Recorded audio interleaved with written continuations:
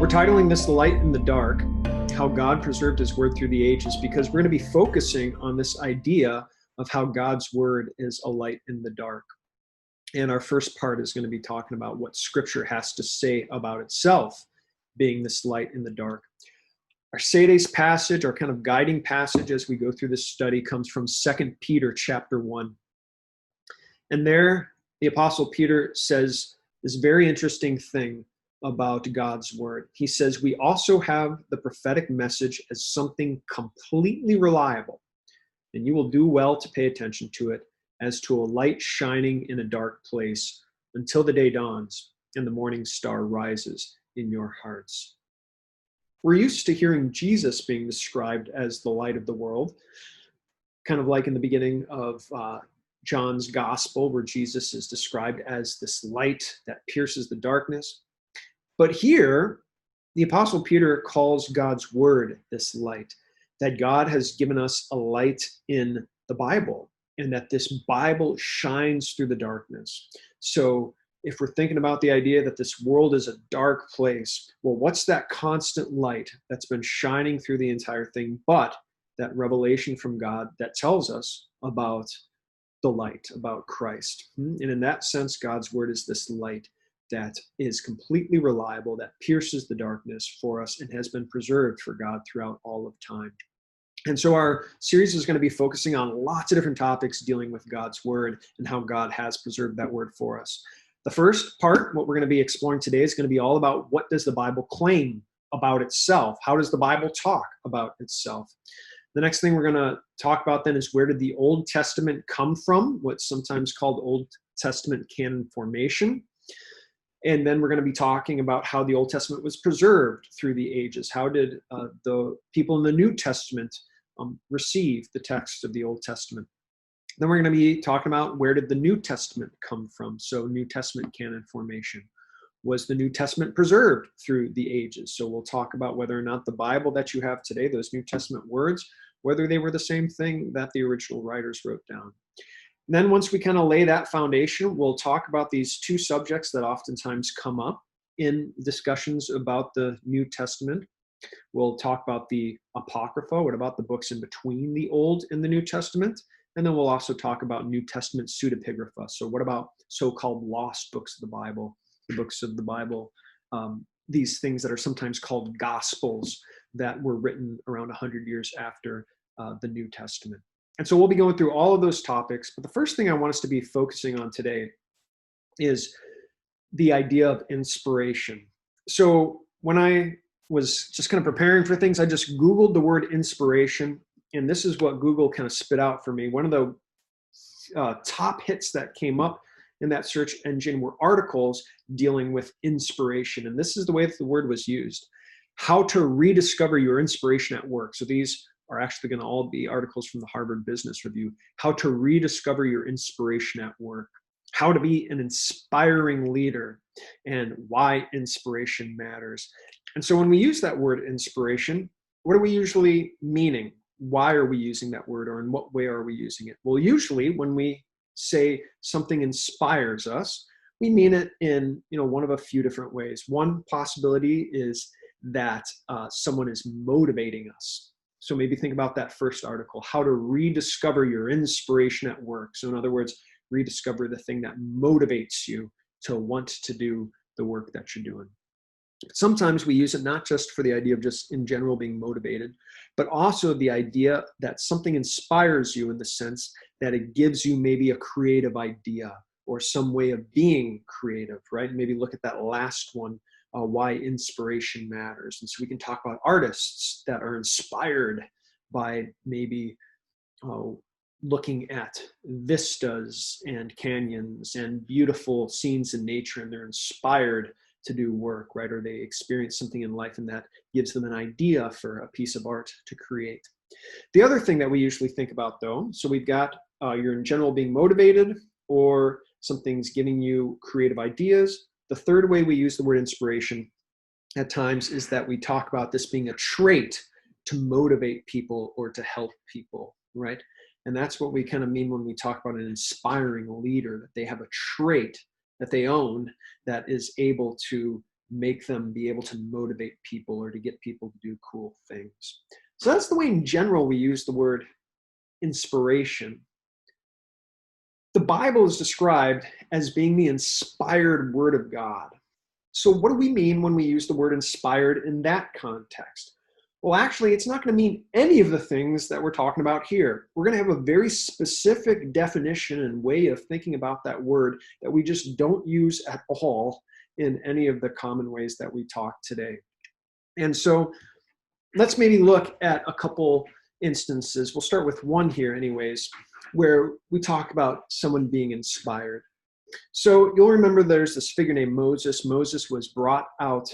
God used Moses to bring the children of Israel out of Egypt. And there's the parting of the Red Sea and the taking them to Mount Sinai to get the 10 Commandments and the other laws and all those other things. But before any of those events took place, Moses was actually, he was an Egyptian Jewish man that was kicked out of Egypt and living out in the hills outside of Egypt. Because he had murdered someone, and so he had to escape, and he was living outside of Egypt. While he was out there, he sees this burning bush one evening, and this is a strange sight. So he walks over to that burning bush to see exactly what's going on. He's a shepherd at this time with his sheep out in the hills, and he sees that burning bush, and he walks over to it to try to figure out what the world's going on. And the Bible tells us then that God speaks to Moses and says, "Take off your sandals, Moses. Where you're standing is holy ground." So Moses has just stumbled into a place where God has appeared to him, or where God is manifesting to him. And God then calls Moses and he says, "I want you to leave your life here as a shepherd, and I want you to go back to the great nation of Egypt. Go to the capital, and I want you to talk to the Pharaoh, and I want you to get all of my children of Israel who are all slaves there to bring them out of Egypt. And I want you to bring them out of Egypt, and you're going to bring them right back to this mountain right here." So this is God calling Moses to do that amazing work. How does Moses respond to God? Does Moses say, "All right, awesome, let's do it"? This is actually how it goes. So again, what God is saying is, "Moses, I'm going to send you to Pharaoh to speak to Pharaoh for me, to bring my children of Israel out of Egypt." And how does Moses respond? Moses said to the Lord, "Pardon your servant, Lord. I have never been eloquent, neither in the past nor since you have spoken to your servant. I am slow of speech and tongue." The Lord said to him, "Who gave human beings their mouths? Who makes them deaf or mute? Who gives them sight or makes them blind? Is it not I, the Lord? Now go, I will help you speak, and I will teach you what to say." The Lord said to Moses, "When you return to Egypt, see that you perform before Pharaoh all the wonders I have given you the power to do, but I will harden his heart so that he will not let the people go. Then say to Pharaoh, 'This is what the Lord says. Israel is my firstborn son. And I told you, let my son go, so he may worship me. But you refuse to let him go, so I will kill your firstborn son.'" So we see there then foreshadowing of the first of the plagues and the first Passover that's going to take place. So this is God calling Moses. Moses says, "I'm just not suitable to speak for you, Lord. I'm not suitable at all for this task." And what? Because he says, "I haven't been eloquent." And what does God say? He says, "You don't need to be eloquent, because I will help you speak." So Moses is going to be what we call an inspired prophet of God. What do we mean when we say that he's inspired?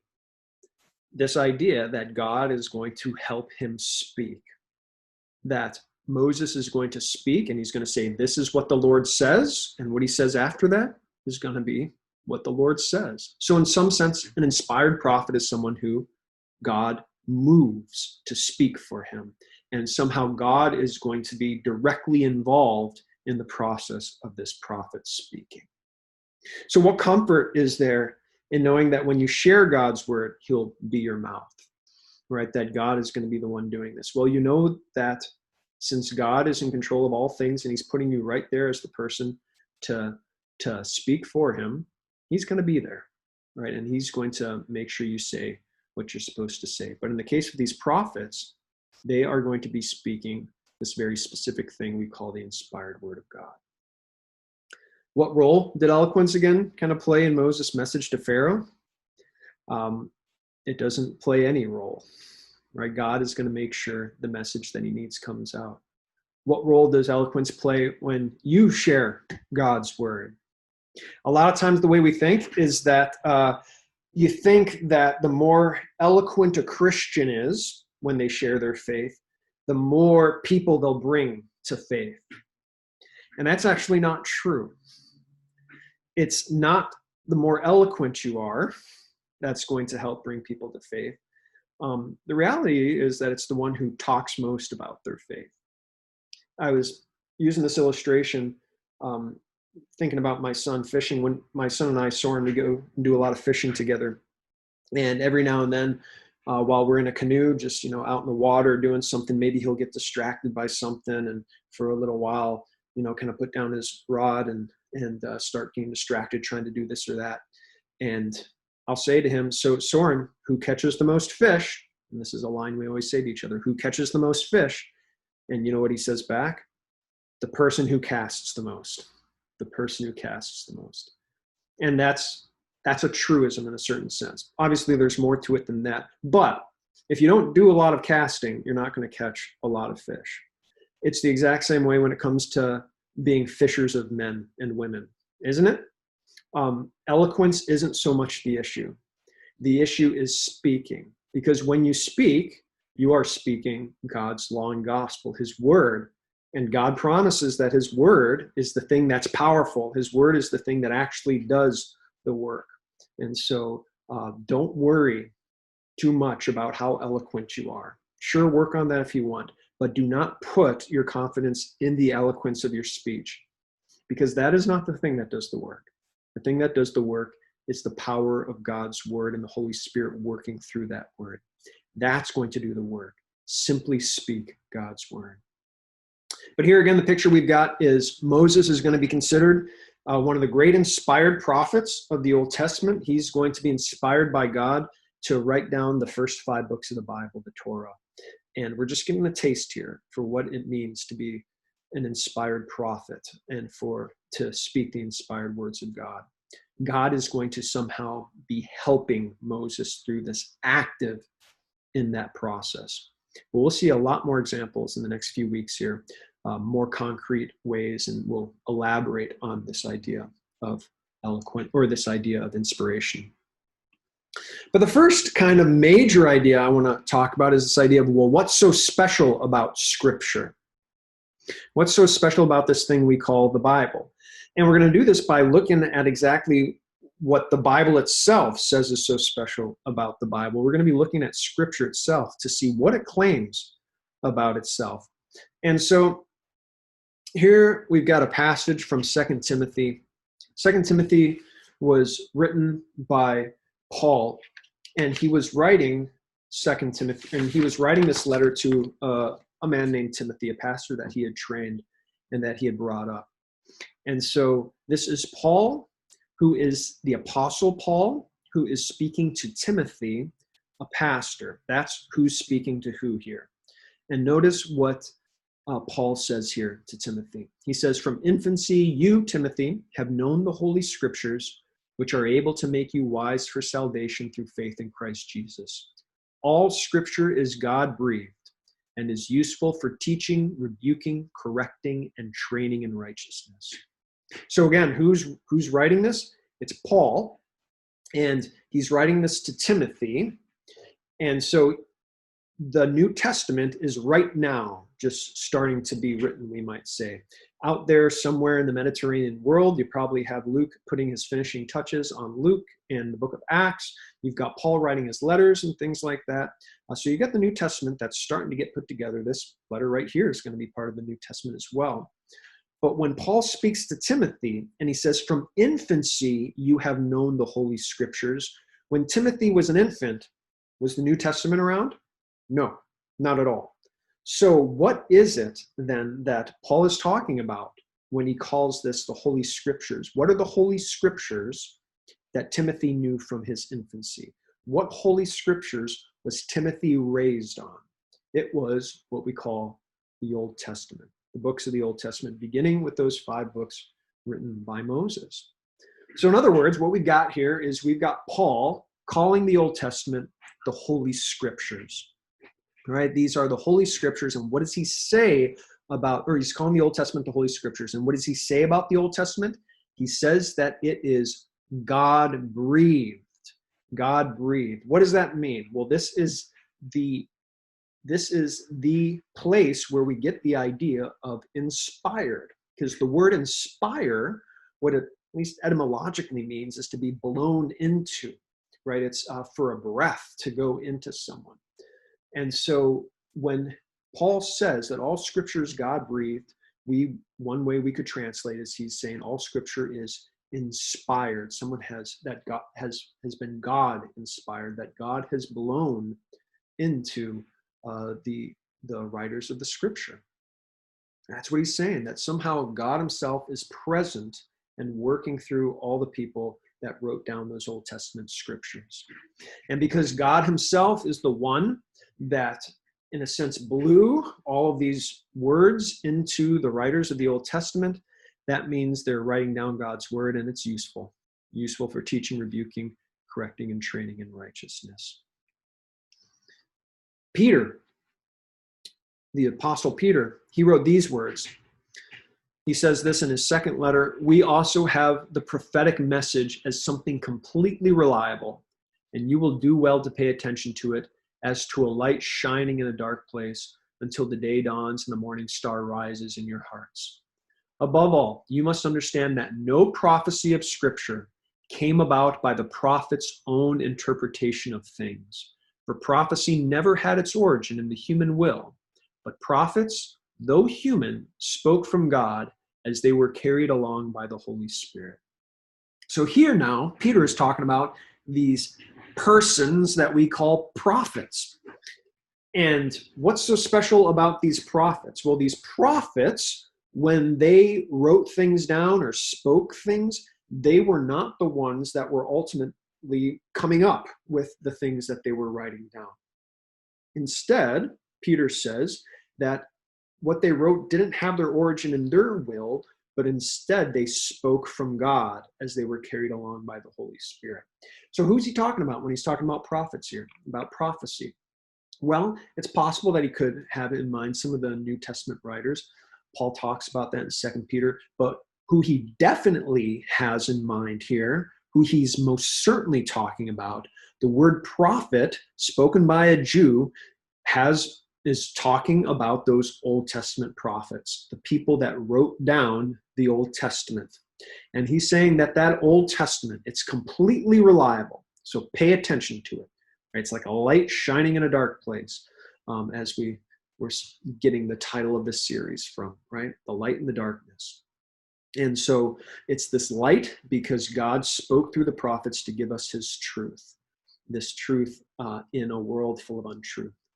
But that's the idea that he's saying here, right? Is that the prophets, the Old Testament prophets, they are inspired. They were carried along by the Holy Spirit. Now, what this doesn't mean is that they necessarily went into like a trance and like a kind of trance-like robot wrote things down.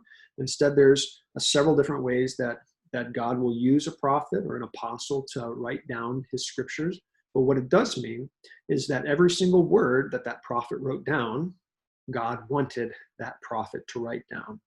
That God's specific message that he wanted for all believers throughout all time, he's got written down just the way that he wants it in Scripture. That the prophets, that they did not corrupt the message that God wanted to give to us.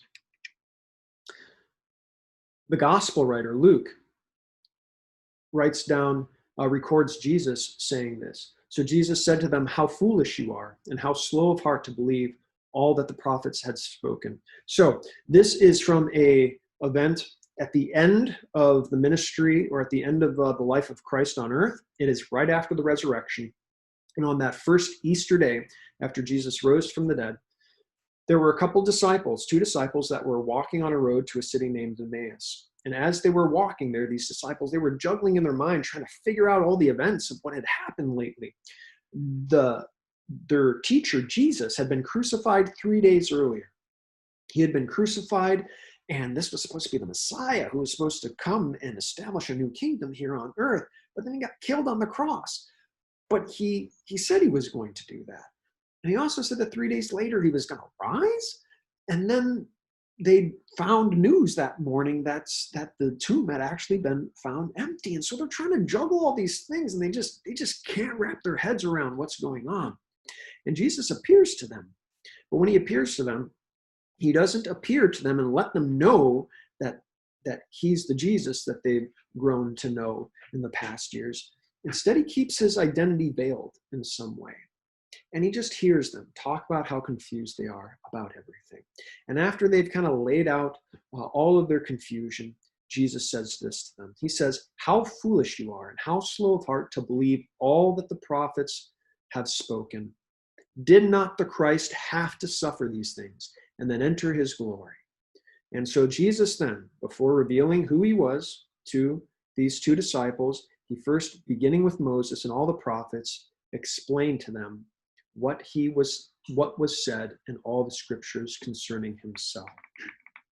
So the first thing that Jesus wanted to do was not just show himself miraculously to these two disciples, but instead he wanted to show them how all of the Old Testament scriptures, because again, the New Testament hasn't been written yet, how all the Old Testament had been pointing to him and pointing to the need for this Christ to suffer and then enter glory. He wanted to show how the whole Old Testament was all about him and about what had been happening those days. But what do we have here? We've got Jesus calling that Old Testament the scriptures, and how all these prophets in the scriptures, God had been using them to point towards him. All we're trying to establish at this point, looking at these passages so far, is this very clear truth that the Bible talks about. The Old Testament is God's word. Okay, so those books of the Bible that we call the Old Testament, the ones that were written before Jesus' birth, they were written roughly from around 1400 BC to about 300 BC. In that time frame, over around 1,000-year period, those books that have been preserved for us in the Old Testament, they are God's word. Okay, God inspired them. God used prophets to write down his message, his words to us. This is a clear, fundamental truth that we've got in Scripture. Earlier, before Jesus' crucifixion and resurrection, in fact, the day before, on the evening of Maundy Thursday, Jesus got together with his disciples. And so this was the evening that he established the Lord's Supper with them. And this is when he washed their feet. And then after that, as they were walking to the Garden of Gethsemane, or maybe in the Garden of Gethsemane, John records for us in his gospel this very long talk that Jesus has with his disciples. So we get to see Jesus laying out his heart to the disciples, letting them know what's to come, trying to prepare them. We get to see the heart of Jesus for the 12 disciples, or the 11 disciples. And this is one of the things that Jesus tells his disciples about to get them ready for what's to come. So he says to them, "If you love me, keep my commands, and I will ask the Father, and he will give you another advocate to help you and be with you forever. The advocate, the Holy Spirit, whom the Father will send in my name, will teach you all things and will remind you of everything I have said to you." So what's Jesus promising here? Jesus is promising that he's going to send an advocate. What's an advocate? Think of maybe like an advocate in a courtroom setting. This is someone that speaks on behalf of you, right? Speaks up for you. This advocate, this person that will come, who is an advocate for the disciples, who is he? He's the Holy Spirit.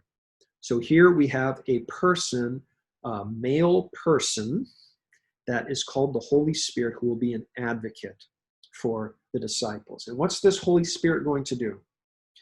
The Father is going to send him in Jesus' name in order to teach you all things and to remind you of everything I have said to you. So this Holy Spirit is going to help these disciples. On the one hand, he's going to teach them new things And on the other hand, he's going to remind them of the things that Jesus had taught them and they had seen when they had been with Jesus. So Jesus' ministry lasted for about 3 years. When you went away to university or college and you did 3 years of class work, did you remember everything that you learned? No. I forget what the actual statistic is.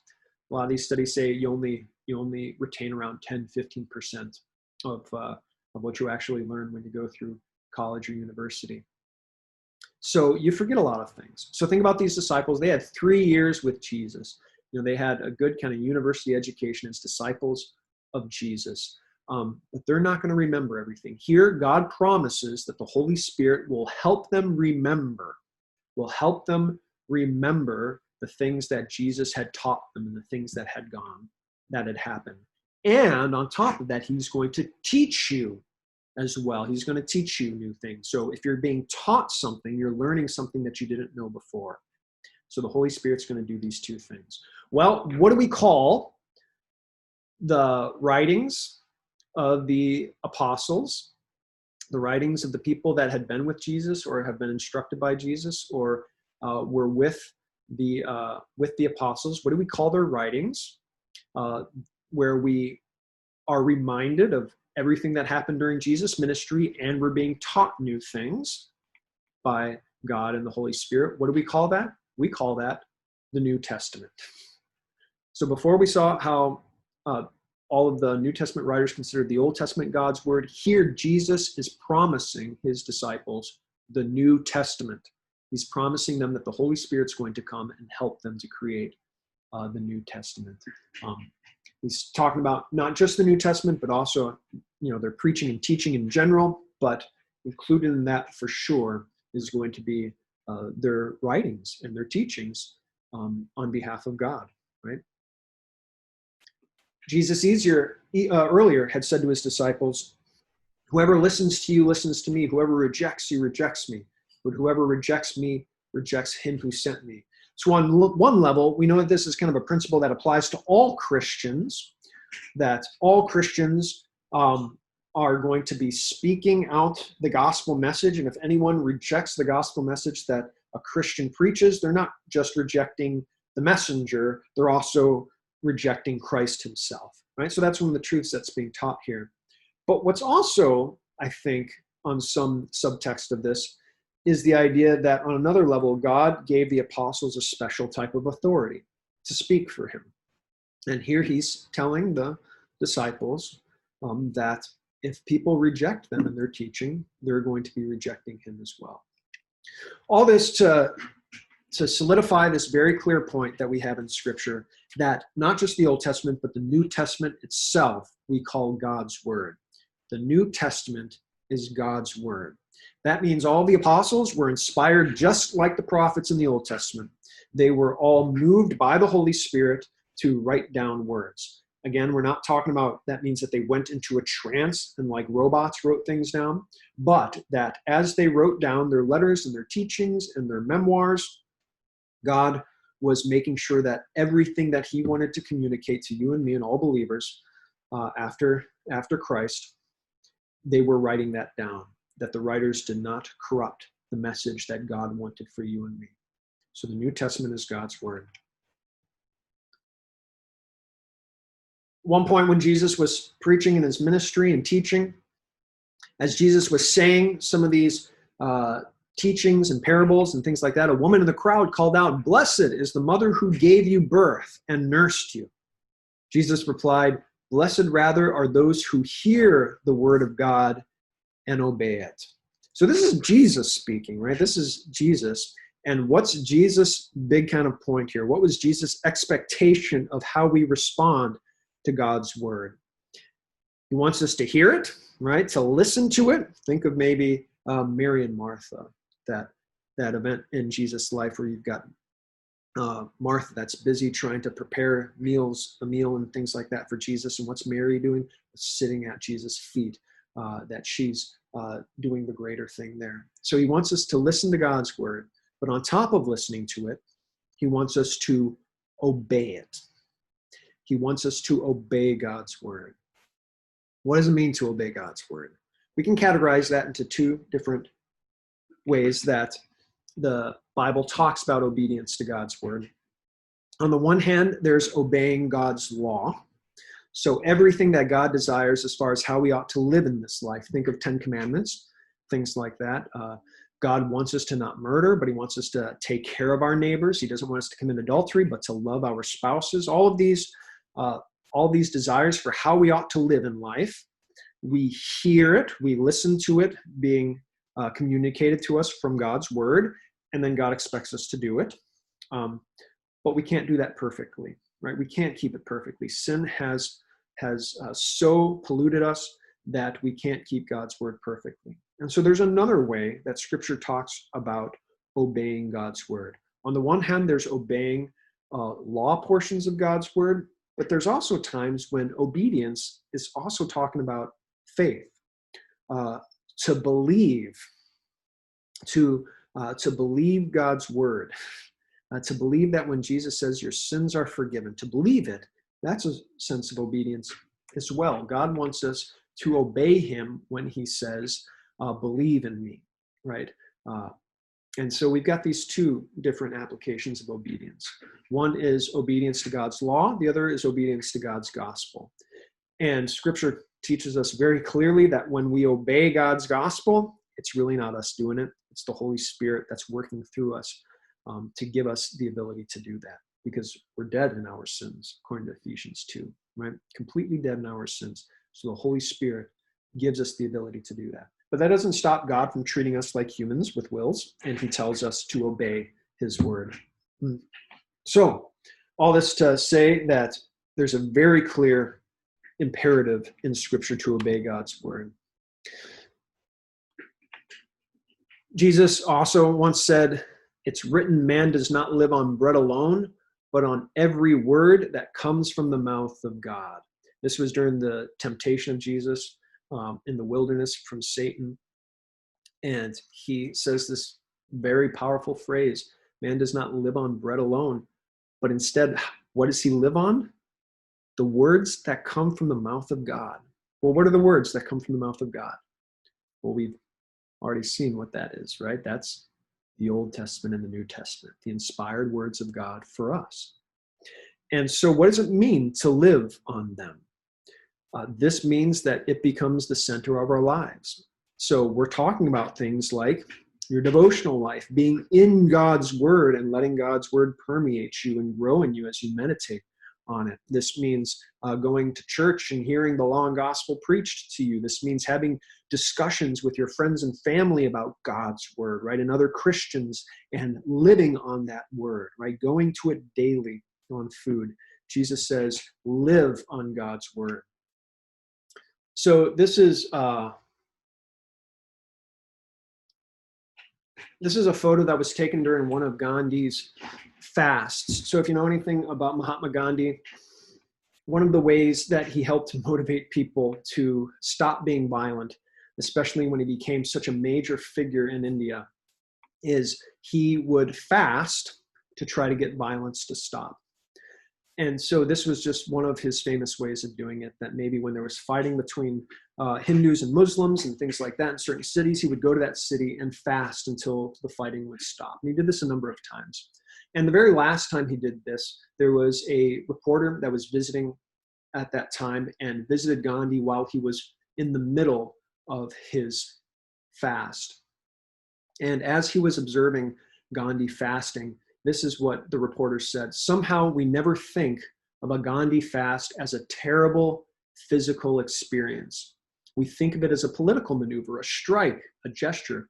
But here it was in human terms, a process. Here was a 79-year-old man deliberately killing himself in the most difficult and excruciating way. The point being is that while he was watching Gandhi, he was looking at a man who was fasting. And what does fasting mean? It means starving yourself, possibly to death. It means your body is withering away in a suffering, painful experience. And it was a very visible experience to the reporter. He could see Gandhi wasting away in front of him, and there was nothing beautiful about it. There was nothing glorious about it. It was an ugly, ugly thing to see this man dying in an excruciating way. So how long can you go without food or water, right? If we say both, it's about 3 or 4 days that you can go without food and water. And if you're going without food and water, my point here is it shows, you can see if someone is going on without food and water. Now, here's my big question. Does a spiritual fast show?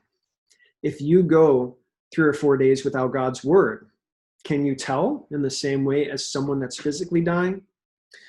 No, right? You can't see someone withering in the exact same way as someone that's not taking physical food and water. But it's even more deadly to go on a spiritual fast. It's even more deadly to go without God's word regularly, because without God's word, you don't just die physically. We're talking about eternal death, spiritual death, something that has eternal consequences to it. And this is what Jesus means when he says, man does not live on bread alone, but on every word that comes from the mouth of God. He means that you cannot live without God's word. You will wither and you will die spiritually, which leads to eternal death. Huh? Peter writes this in his second letter to the Corinthians. He says, we are therefore Christ's ambassadors, as though God were making his appeal through us. We implore you on Christ's behalf, be reconciled to God. When Paul was speaking God's word, he was Christ's ambassador. He was speaking on behalf of Christ himself. And he was imploring, right? This means to urge and to beg the people that he was talking to be reconciled to Christ. So he was speaking on authority here, right? This is a good example of that second way of obeying God's word that we were talking about. So the first one, when the apostles speak with law authority, they're telling us to live like this. When they're talking with gospel authority, they're telling us to be reconciled to God for the forgiveness of our sins, right? Your sins are taken away. Believe in that. And when you believe in that, that's a form of obedience, right? But it's an obedience that's given to you freely by the Holy Spirit. Good. So that kind of lays out our second big point here, or third big point. The Bible has divine authority. God's word deserves the same faith and obedience that God deserves. So God is speaking to us, and if this is the God of the universe and the God who has saved us that is speaking to us, we do what he says. This is God. It carries authority. And this means that it carries all authority over peer pressure, over the governments that we're under. It even means authority over pastors. If there is anything your pastor says that contradicts God's word, which one is the greater authority? It's God's word. It is the Bible that is the authority over all things. And that's what we've been commanded by Christ himself and the apostles to do. Famous passage from Paul. Consequently, faith comes from hearing the message, and the message is heard through the word of Christ. Man, what is it that God's word is able to do? Right? God's word being that thing that carries the message that our sins are forgiven through Christ. What does it do? It gives us faith. It is the thing that creates faith in our hearts, that trust that Jesus, in fact, is our Savior from sin. And in that sense, it gives us that new spiritual life through the Holy Spirit. That's what God's word has the ability to do. And in fact, the Bible doesn't talk about anything else apart from God's word being able to do that, to create faith in our hearts. So Paul also says, this is what we speak, not in words taught us by human wisdom, but in words taught by the Spirit, explaining spiritual realities with Spirit-taught words. This is Paul speaking, and he's saying the words that we, who's the we he's talking about, but the apostles, right? When we speak, it's not human wisdom, but it's the Spirit that's speaking through us, explaining these spiritual reality. He says in other places in Romans, the sinful mind is hostile to God. It does not submit to God's law, nor can it do so. And so this is important. Human beings on their own, in the state that we're born in, we cannot choose to believe. We cannot choose to obey God. We are hostile to God. We want nothing to do with him and nothing to do with the gospel. We just want nothing to do with Jesus in any way, shape, or form. So how is it that we become a Christian? How is it that we're able to change from being enemies of God to being friends of God? If we can't do this on our own, where does that power come from? It comes from God's word, right? God's word is that thing that is actively able to do that. Jesus said this to the Jews who had believed him. Jesus said, if you hold to my teaching, you are really my disciples. Then you will know the truth, and the truth will set you free. And so this leads us very clearly to our kind of next 2 points here. The Bible has divine power. It claims for itself divine power. Only the Holy Spirit, working through God's word, works knowledge of sin and grace, faith in Jesus, and an inward change in humans. Sometimes we call this efficacious, that the Bible is efficacious. It is effective in and of itself to do all of this supernatural, awesome work in our hearts. It's the Holy Spirit that does this through God's word. We can't find any other means apart from God's word that it does this efficacious work. So the Bible is powerful. It is powerful, all right? The second thing is we say it's sufficient. The Bible teaches everything a person needs to know to be saved. Nothing needs to be added. Nothing ought to be subtracted from Scripture. It is our sufficient spiritual knowledge. Spiritual knowledge. We can learn about other things, from other sources. There's no question about that. There's even certain things we can learn about God from other sources like nature and our consciences. But everything that we need to be saved is found in Scripture, and Scripture alone. You don't need anything else other than the gospel message, the law and gospel message that you'll find there in Scripture. So this is where we're going to kind of wrap things up here, is that the Bible talks about itself in at least these 5 different terms. There's many more that we could add if this was kind of a big systematic theology course, but these are the big kind of takeaways. The Old Testament is God's word. The New Testament is God's word. The Bible has divine authority. And if it has divine authority, it should be the authority in our lives, right? The Bible has divine power. The word itself is active and powerful and does things. The word is the thing that the Holy Spirit works through to create faith in our hearts. And the Bible is sufficient. There isn't anything else that you need in order to be saved than that gospel message that's found in Scripture. And we're just going to add one more point here, just because we've got to say this somewhere, just to kind of make a distinction. Maybe this isn't all that important to some of you, but some of you might find this interesting. So we're saying that God's word is inspired, right? That it is God's word, the exact words that he wants us to have today. But you might be asking yourself, well, the Bible is written in Greek and Hebrew, and there's all these hundreds of translations throughout time. Are you telling me that God has preserved every single word in every single one of those translations?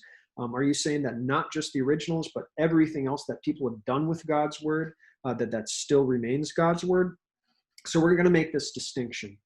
We can make a distinction between the materia, or the letters, words, and sentences of Scripture, and the forma, or meaning conveyed by the words. All right, so can you kind of intellectually make this distinction? There's the words themselves in a document, and then there's the meaning of those words. So the words themselves, as they're kind of constructed, we're going to call the materia, and then there's the meaning, what you derive from those words, we're going to call the forma. Okay? Now, with that kind of distinction, this is what we're going to say. In the original documents, let's say one of the letters that Paul wrote, like 1 Timothy or 2 Timothy, in the original documents, both the materia and forma were inspired. So what we would say today is that the original Greek letters that were written down by the New Testament writers, the Hebrew books that were written down, and a couple Aramaic ones, that those things, both in every single word and letter as was written down by the inspired writers, and the meaning derived from them, that both of those were inspired by God. So each and every word that Paul wrote down, God wanted him to write those words.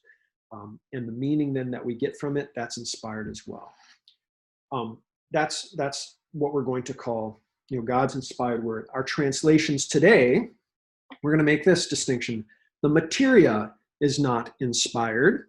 So in other words, when a translator sits down to translate the Bible, the translator, God does not promise that the Holy Spirit will somehow enter that translator to make sure that that translator writes down every single word that God wants that translator to write down in the same way as the Old Testament writers. So the translations today, the materia is not inspired, and the forma, we would say, is only inspired insofar as it reflects the original forma. So if the translator writes a sentence that conveys a meaning that is not found in the original, that's obviously not inspired, right? And the Holy Spirit is not going to work through that to do his amazing work of creating faith, because it's not the truth that was originally inspired for that. But if you have a translation that does correctly convey the original meaning of the text, then we would say the Holy Spirit works through that. And the Holy Spirit works through that to create faith. And in that sense, the meaning that's derived from that good translation is authoritative in our lives, and it is powerful, and it is God's word. So that's where we're going to end things today. When we get together next time, we're going to move forward into our next section and start looking at the history of the Old Testament and the transmission of the Old Testament text and the historical context of the Old Testament and things like that.